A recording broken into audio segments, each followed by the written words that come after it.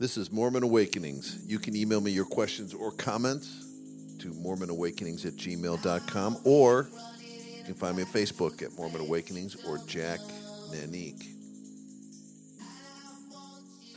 So I'd like to welcome everyone today with a conversation with Zach Durr. He's based in Holiday, an attorney, family man, active member of the church. Zach is also a huge WWE fan. And believe it or not, that's going to be relevant to today's conversation. So I wanted to just throw that at you, Zach. Tell us about your WWE fixation. So I grew up in the 80s, and back then it was called WWF, and I guess there was too much confusion with the World Wildlife Foundation that they changed it eventually. But when I was little, I remember they had a cartoon called Hulk Hogan's Rockin' Wrestlers that I would watch religiously every Saturday morning, and then I would watch the actual matches. And I enjoyed it. As a child, I had an older brother who gave me the inside scoop that told me that the matches were scripted. But I still thought it was a lot of fun. Yeah. And so it was, there's a whole cast of characters and kind of all these dramas, and it was so over the top and outrageous that even as a 8 or 9 year old, I kind of knew it was that way, but I still thought it was fun. Yeah. And this was this passion was recently rekindled when I watched a documentary on HBO about Andre the Giant, and it brought back a lot of memories from childhood of enjoying pro wrestling, and also gave me some interesting insights into how that may apply to other things. Huh. Well, I don't want to insult you here, but and you may this may be an insult, but my younger brother has Down syndrome, and he was a huge WWF fan, massively. Okay. He knew all the characters. He could, the Undertaker and Hulk Hogan, everybody, and he just loved it. So I'm not trying to insult anybody's intelligence here, but he was a huge fan. So we were somewhat we saw a little bit of it growing up too. And it is funny about older brothers; they always want to dispel the fantasies of their younger brothers for some reason. I don't know why that is, but it seems like this has been going on since the dawn of time. So that's cruel. They see it as their duty. They see it as their duty. So, but you have an interesting theory, but you have a sort of how can I put it, a satirical or a humorous, but also somewhat based in truth view of how WWF is a bit of a parable about life, about religion, about stagecraft, and I wonder if you wouldn't mind going into that a little more. Sure. When I watched this documentary on HBO, one of the things that stood out to me was how massive of a man Andre the Giant actually was. So you see pictures of him. There's a famous picture of him holding a can of beer, and it looks like he's holding a toy or a miniature.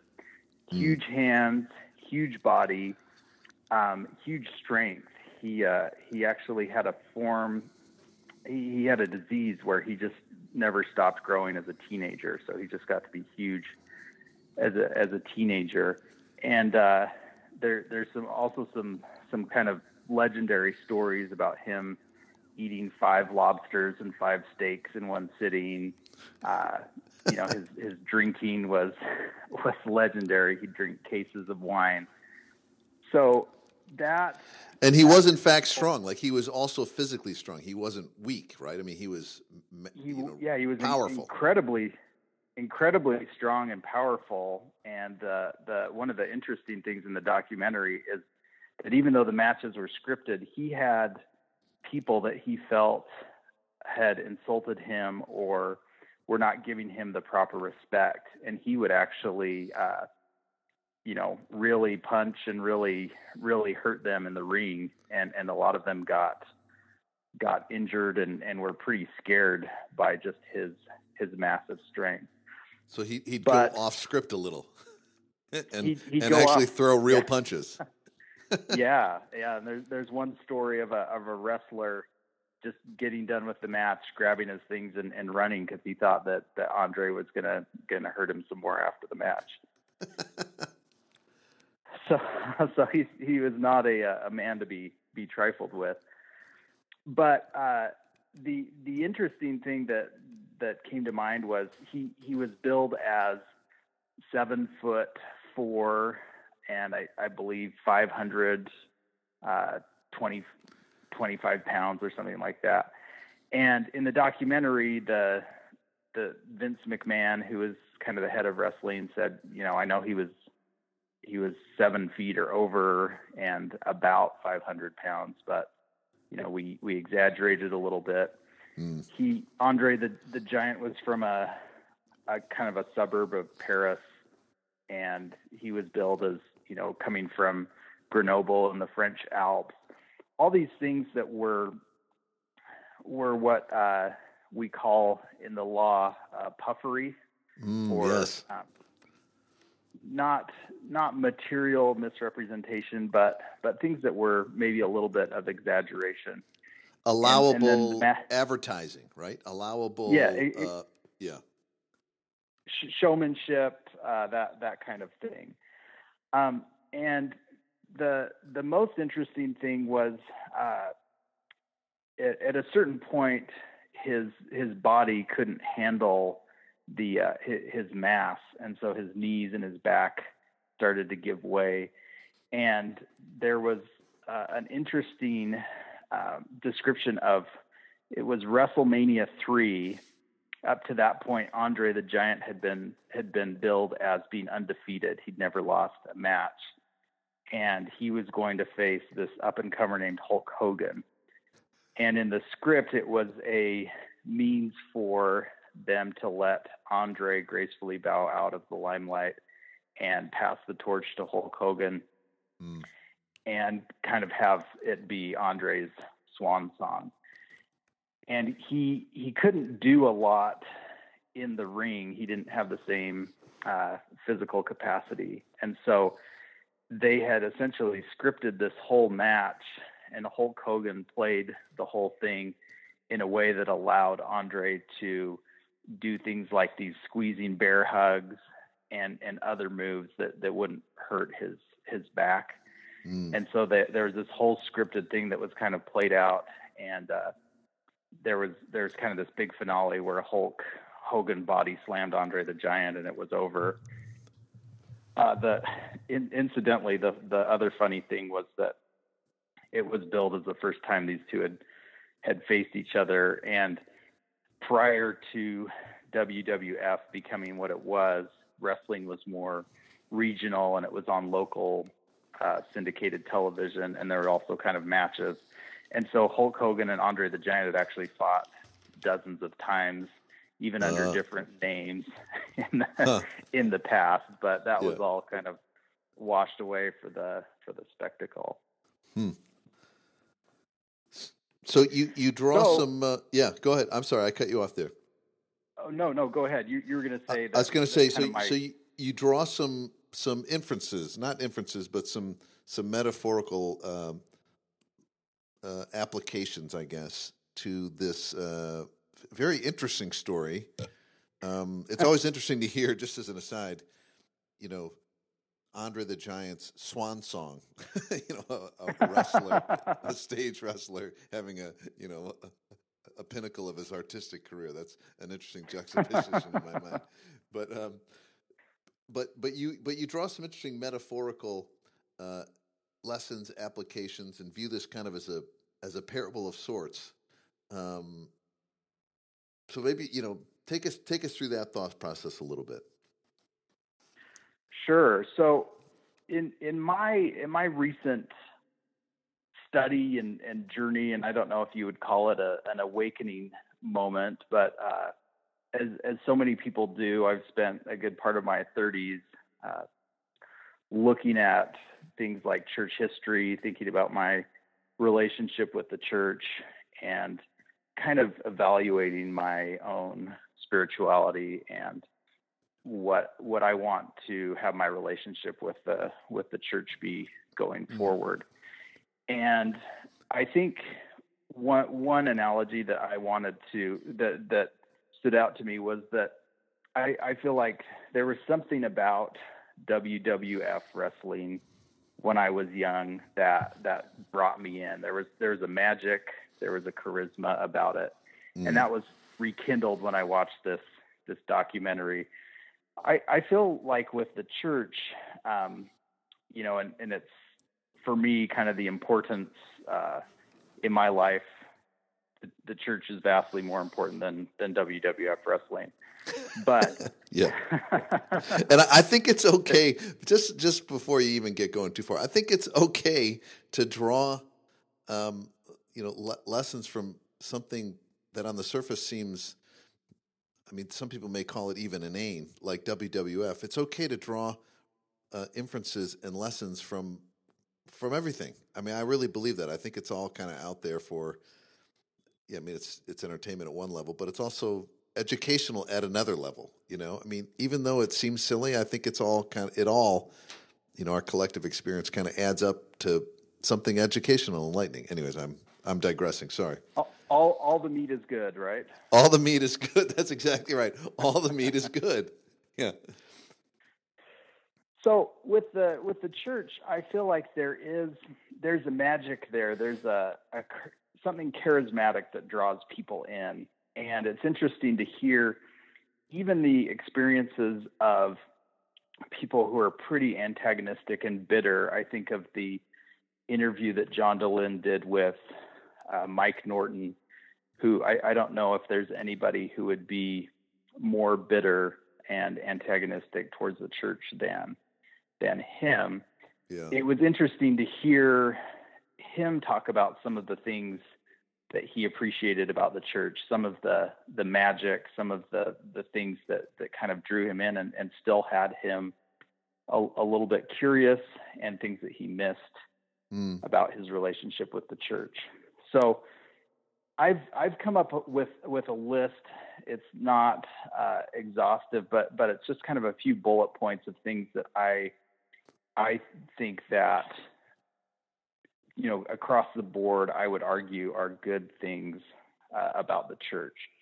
The first one is that it provides a basis for spirituality or a relationship with God. And so it's a means for people to draw close to God and experience spirituality. I think it also pushes us to examine our lives and encourages improvement across all areas of life, whether this be, you know, even temporal things. The church has great programs for people who are out of work, people who struggle with addictions, welfare programs. Across the board, there's kind of this expectation and process in place for people to continually improve. There are opportunities to serve.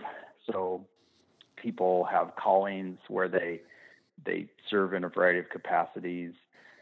I think one of the wonderful things is that as people age, people generally in America, and I think around the world, get really lonely and don't have very much meaning in their lives.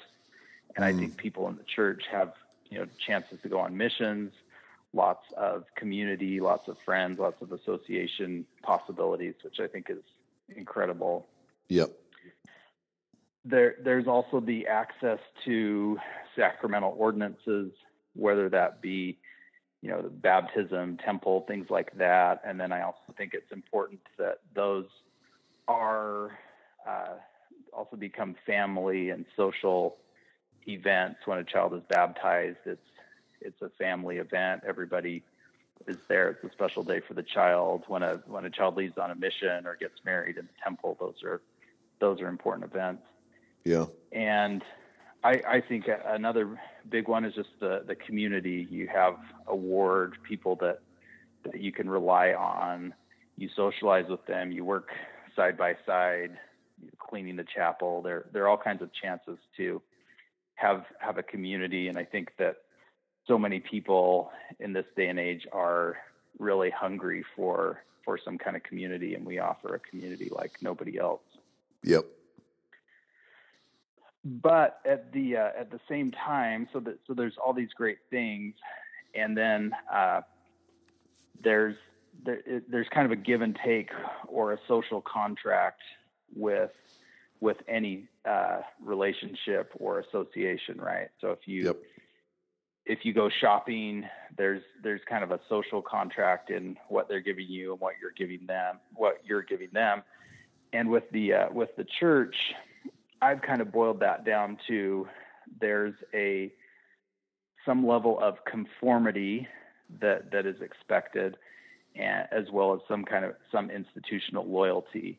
And so with conformity, that can be everything from, showing up at church to be part of the church meeting, to kind of a tacit expectation that people will dress a certain way.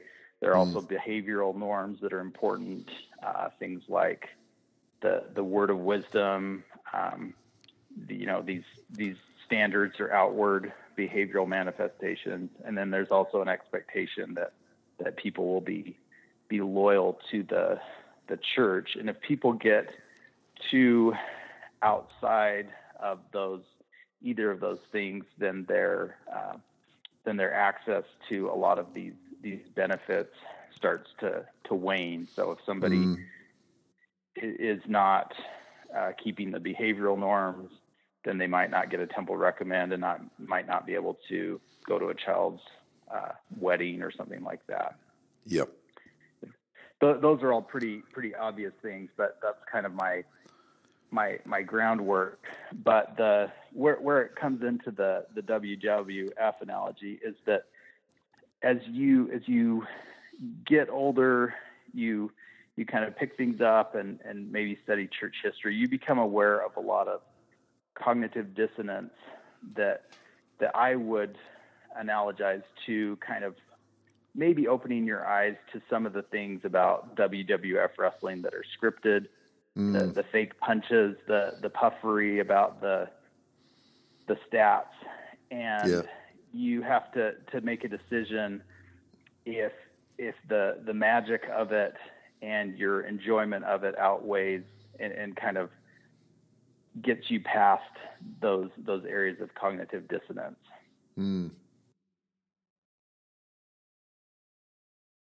So if somebody's at WrestleMania and they're probably aware that it's scripted, that the punches aren't real, but there's still enough enjoyment there and enough magic that they're willing to look past that and enjoy it for what it is. So what I'm not trying to say is that the church is as fake as pro wrestling, but what I am trying to say is that there are some areas of cognitive dissonance that at some point you have to decide if you're willing to overlook just to enjoy all the benefits. Yeah. Well, I think you raise a very interesting point. 2 points. One is, the notion that you can have make a cognitive connection or come to some sort of profound conclusion while thinking about something that seems as worldly as not based in reality as WWF. That's a very interesting phenomenon, and I think it's interesting. I think we tend to discount the epiphanies that we have because they may happen in untraditional or unexpected ways. Because there's been times where you can be watching a movie or be at a concert or witnessing something, and you'll have some sort of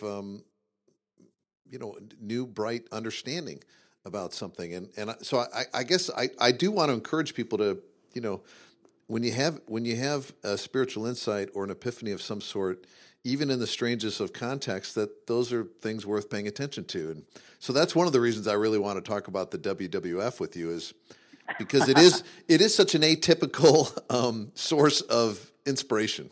But I think, I have a theory, and I've shared this with some friends and some family members, that I think that God is raining down salvation all around us in whatever milieu we're in, and it's always there if you're looking for it, which is I think a little bit of an unusual view, not typically held, because I think we typically think, at least inside our community, that you have to be in the temple or at a sacrament meeting or in the midst of contemplative prayer to receive great insights. And I think all those practices are awesome, but sometimes they facilitate great insights that come when you're driving down the street, or you're in a traffic jam, or you're listening to the baseball game or WWF or whatever it is. So I don't want to. So I don't discount any of these sort of conclusions that are drawn in wherever you are. That's the first point. But then the second point is, this idea of stagecraft or presentation, something that's scripted, and can convince it and tricks us into thinking it's real or authentic or organic, I guess is even a better adjective. Because WWF, for example, these are not organic fights. They're not even like boxing, where it's a scheduled fight, but the fight itself is it's two guys really fighting. It's not a scripted fight. The whole thing is scripted. The ring, the venue, the records. When they enter the stage, there's the ring. There's a big script about who's going to win and how and what are the moves going to be in the order of the moves, and they got to do it just right. And so it's not a real fight. It's completely scripted. The outcome's known ahead of time, et cetera, et cetera. It's not. But if you're a kid, when you're a kid, 8, 7, 8, 9 years old, you think, whoa, this is a real thing, and you're really excited. And it's disappointing when you learn that it's staged. And so stagecraft, creeps into religious life, certainly into our church life. I remember as a kid going to the tabernacle for the first time, and it was, this small kind of intimate thing, and seeing a general conference there, and it's so incredible. And yet there was something not really staged about it, but it was an organized event. It was, the talks were prepared, yet it was intimate. And now, you go to the conference center, there's 25,000 people there.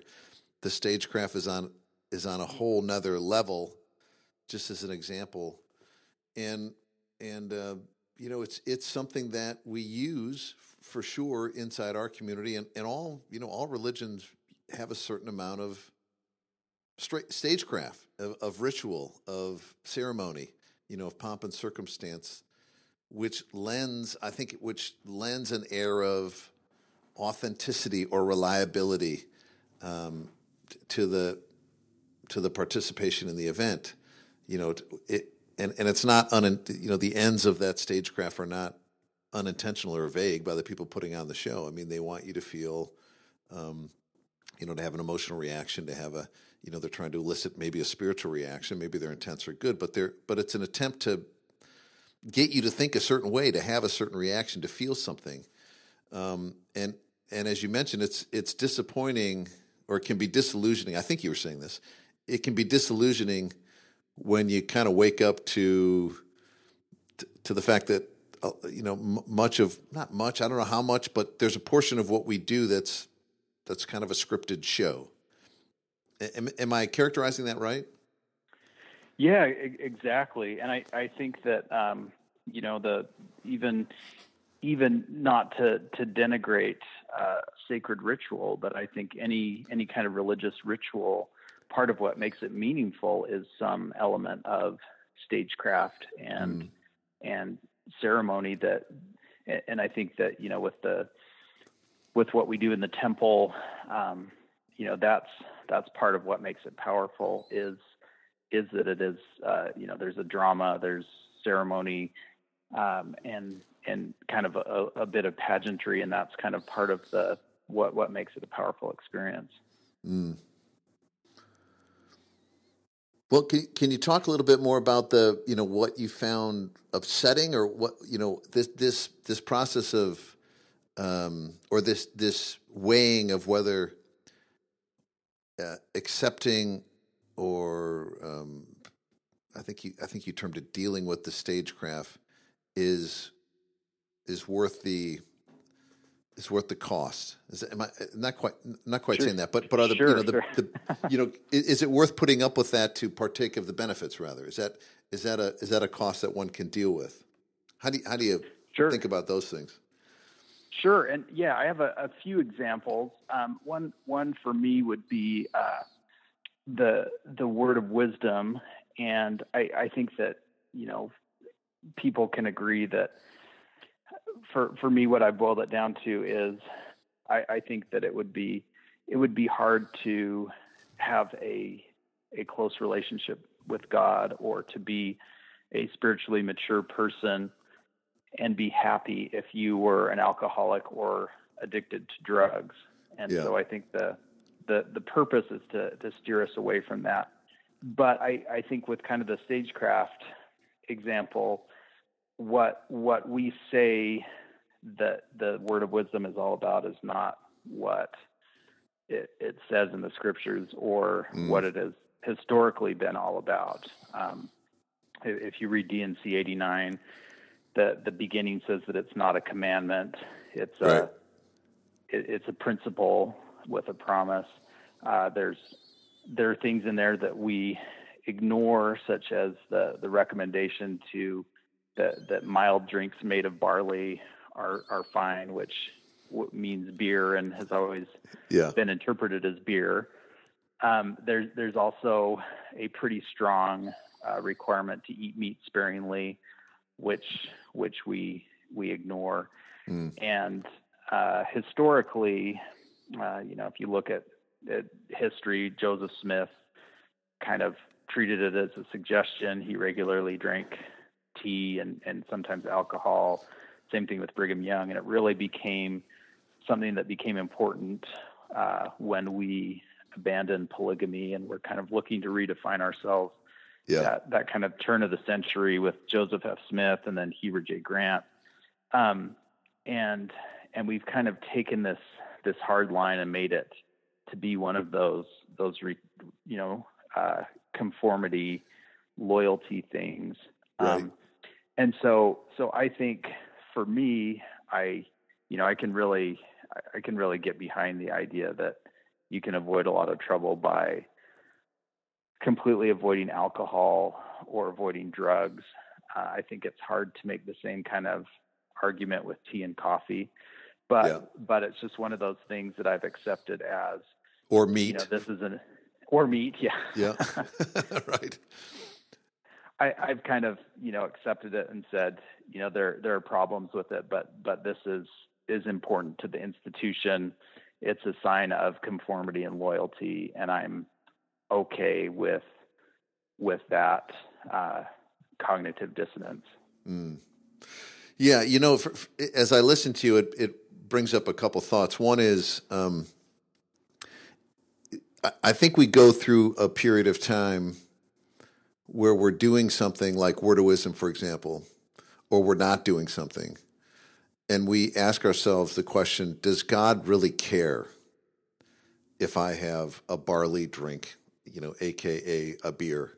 Does God care? And as you mentioned, we have sort of picked the things that we like about the Word of Wisdom, but does God really care if I am eating, the red meat diet, the paleo diet of red meat and vegetables, and which on one level seems, all the doctors are telling us that's very healthy, but on the other, it doesn't seem to comport with the Word of Wisdom's strictures, right? I mean, eat meat sparingly is not have a paleo diet. Sure.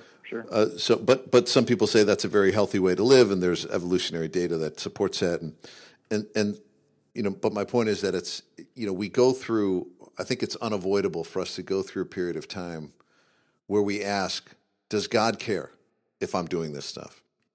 And I think we need a good answer, and I think you're hitting upon what is a good and yet complex answer.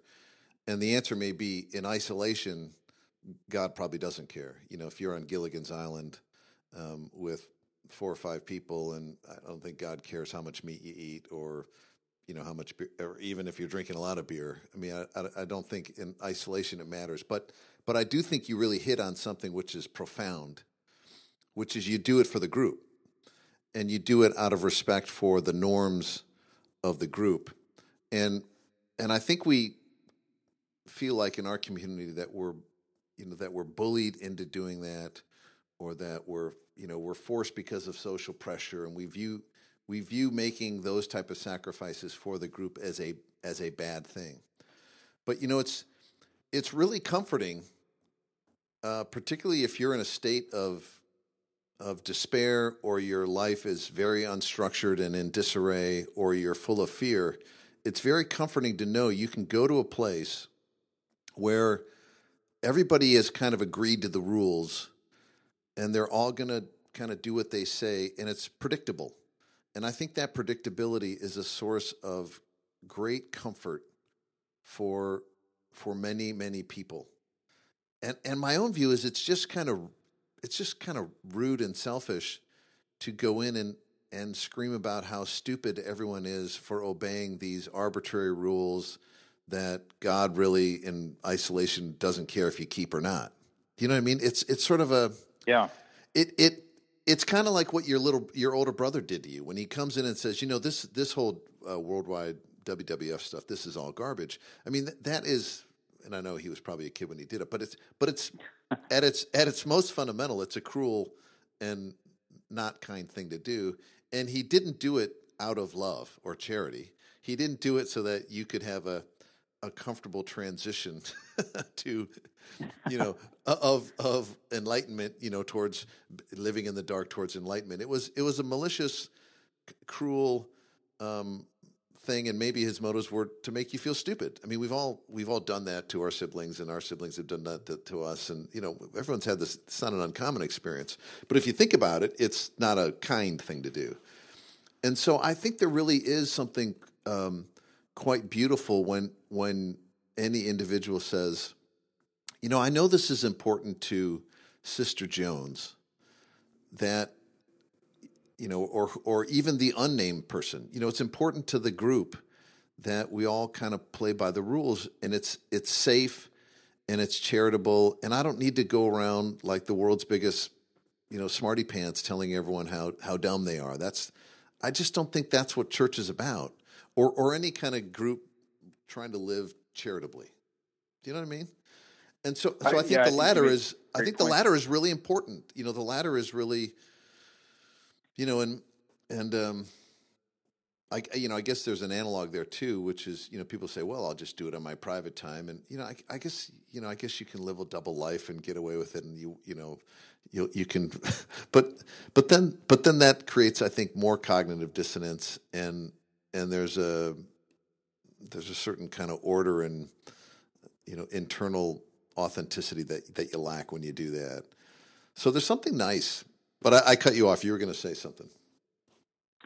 No, I think you make great points, and I think that I think that there is, with something like the Word of Wisdom, there is some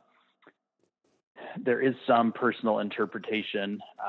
For example, I have a good friend who is an LDS that went to BYU Law School, and she loved to drink coffee and was wondering if she could drink decaffeinated coffee while she was at BYU Law School. And she reached out to me, and I knew some faculty members there, talked to them, and really tried to get a clear answer. And I could never get a clear answer on that. And she was incredibly frustrated, saying, why can't somebody just tell me? And I think that's the reason is because that's one of those areas that brings up a lot of questions that essentially kind of the answer is, don't ask us, just, either do it or don't do it. And Was this in regards to she had to get an ecclesiastical endorsement even as a non-member to attend BYU? Even as a non-member, yeah, and she had to abide by the honor code standards. Yeah. And so she was trying to get kind of a technical ruling, and that was an area people didn't want to go because I think it brings up too many questions. Right. So I think, but I think you raise a great point of, you do it for the group, and there's something very comforting. And I think also if you've, been in an area, when I was on my mission, or if you live in an area with a lot of people who are new to the church, there is something comforting and charitable about, accepting somebody's, even if somebody's maybe overzealous or kind of is a little bit off in their interpretation, being charitable with them and, kind of putting your arm around them and making them feel like they're part of the group as they're learning, if that makes any sense. No, absolutely. And I was going to, it kind of talks about the flip side of all of this, which is, there are going to be people who try as they might are unwilling to conform, at least at a level that the majority is going to find acceptable. For example, there's this woman in my ward. I mean, she had been in the ward, 15 years. She'd raised her boy in the ward, and then she was getting ready to move. And on her last Sunday, she got up and talked about how she could never quit smoking. She was addicted to smoking, and how embarrassing it was. It kept her away from the church, because she knew she smelled like smoke, and so it has really affected her. And I remember listening to this thinking, well, this is really terrible, because, of course, we would judge someone who came to sacrament meeting, smelling like an ashtray. We just would. And that's kind of sad. So the flip side of this is also true. There will be people, it's also a great act of charity when people, can't or are incrementally conforming, or, that we accept them. And, it's all kind of this big thing, and sometimes you're in the position where you're trying to keep rules that maybe you think are dumb because you're trying to get along, and sometimes you're accepting people who are too full of zealotry, and then you're accepting people who just can't do it. And it all kind of boils down, I think, to, as we walk the path, I think we become, our love for others rises to the surface. That becomes the more important guiding principle. But I think, we start somewhere, and we start doing something. And, it seems like every faith tradition has, a bunch of rules that people got to keep, and every group's got to, we got to organize around something. So I guess I see it as somewhat of at a high level, it's kind of a common problem of just living in tribes and groups and families and churches or corporations, whatever it is. Exactly. And I think there are, a lot of people are surprised to learn that there are some policies in place that are surprisingly charitable. One example would be if there's a father who maybe has a struggle with some of the things in the Word of Wisdom, or pornography or something like that, even if they don't have a temple recommend, generally, I think it's up to some discretion of the leaders, but generally they'd be allowed to bless their baby or baptize their child. And I think that's an example of, technically most people would say, well, no, you would need to be keeping all these things to be worthy to participate in that ordinance. But there's kind of a tacit implication. Hey, we know this is important. We want you to be part of the group, and we're willing to work with you and give you a little bit of leeway on these things. Mm. Yeah. And it raises an interesting issue too, which is, the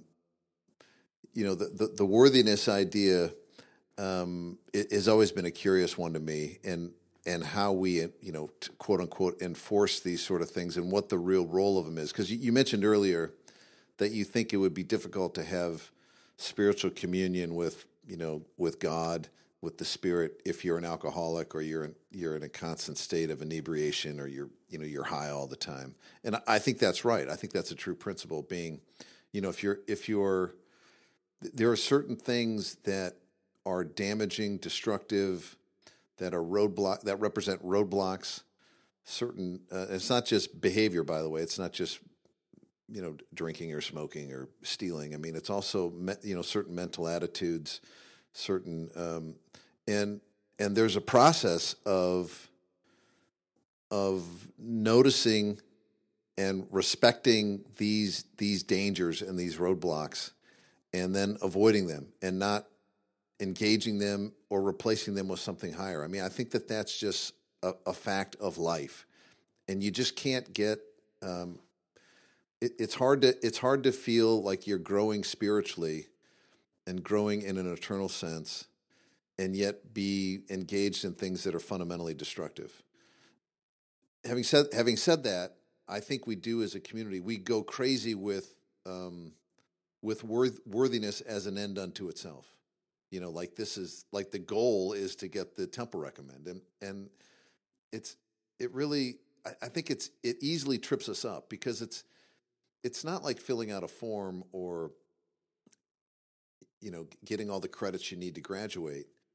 Yet at the same time, doing certain things is detrimental to you, to your health, to your spiritual health, to your ability to perceive things, and there is a process of just disciplining yourself, disciplining your ego, and putting it in its right place, and letting it do the job it's supposed to do, but not hijack you all the time, or disciplining your passions.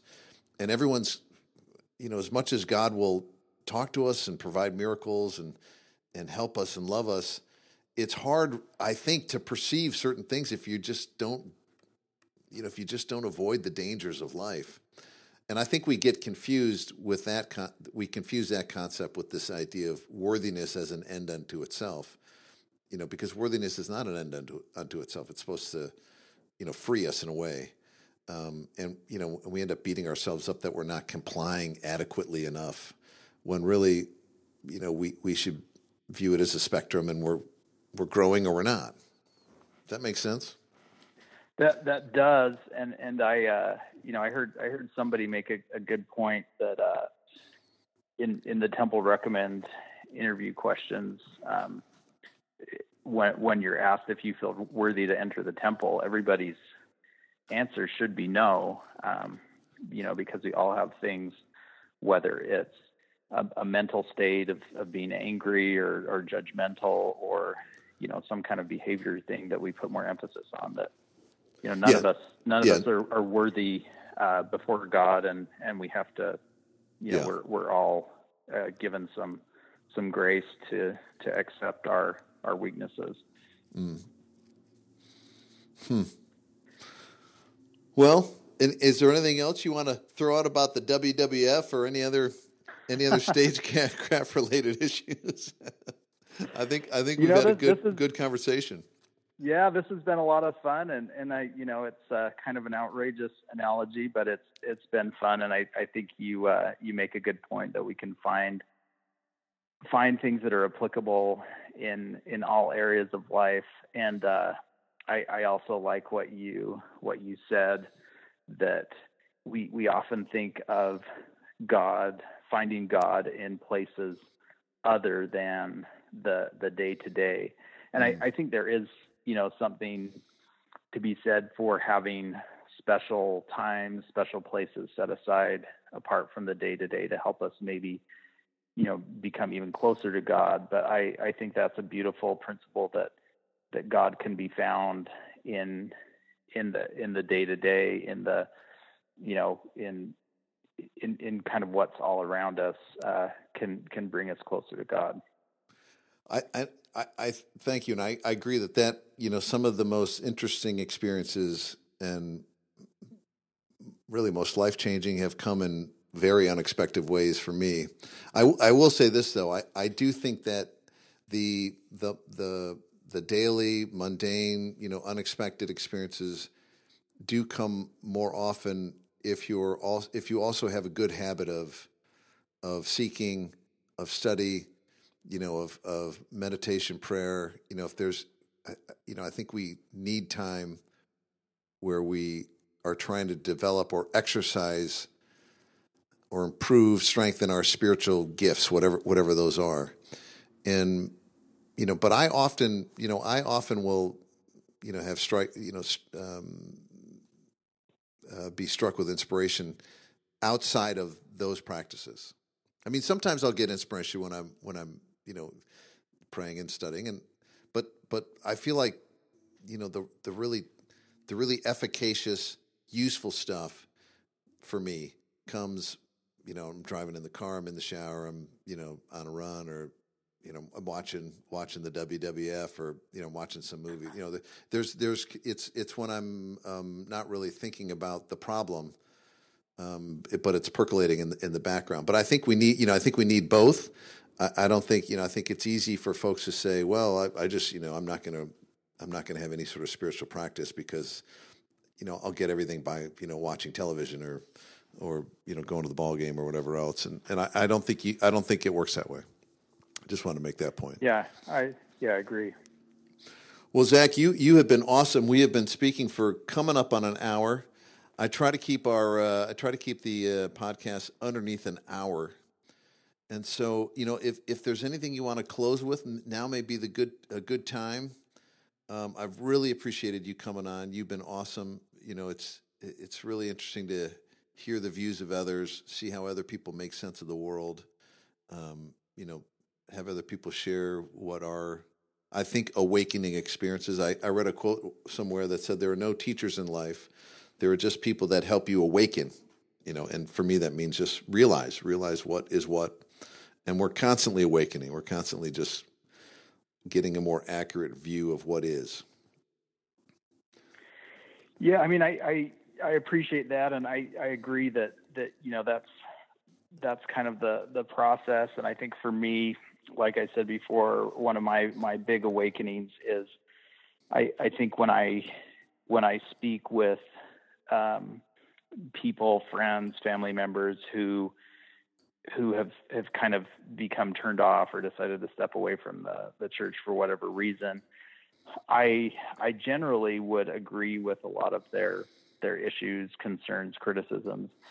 But I think for me, that there's enough good and enough benefit there for me to be willing to overlook some of those things and to accept some things for what they are, like we talked about with the word of wisdom, and seeing that some of it is a little bit arbitrary, but also seeing that, some of it is very wise and will keep us away from problems. And I think if we can have a kind of a bigger picture perspective with a lot of these things, maybe it would save us some of the anger or disappointment that a lot of people tend to feel.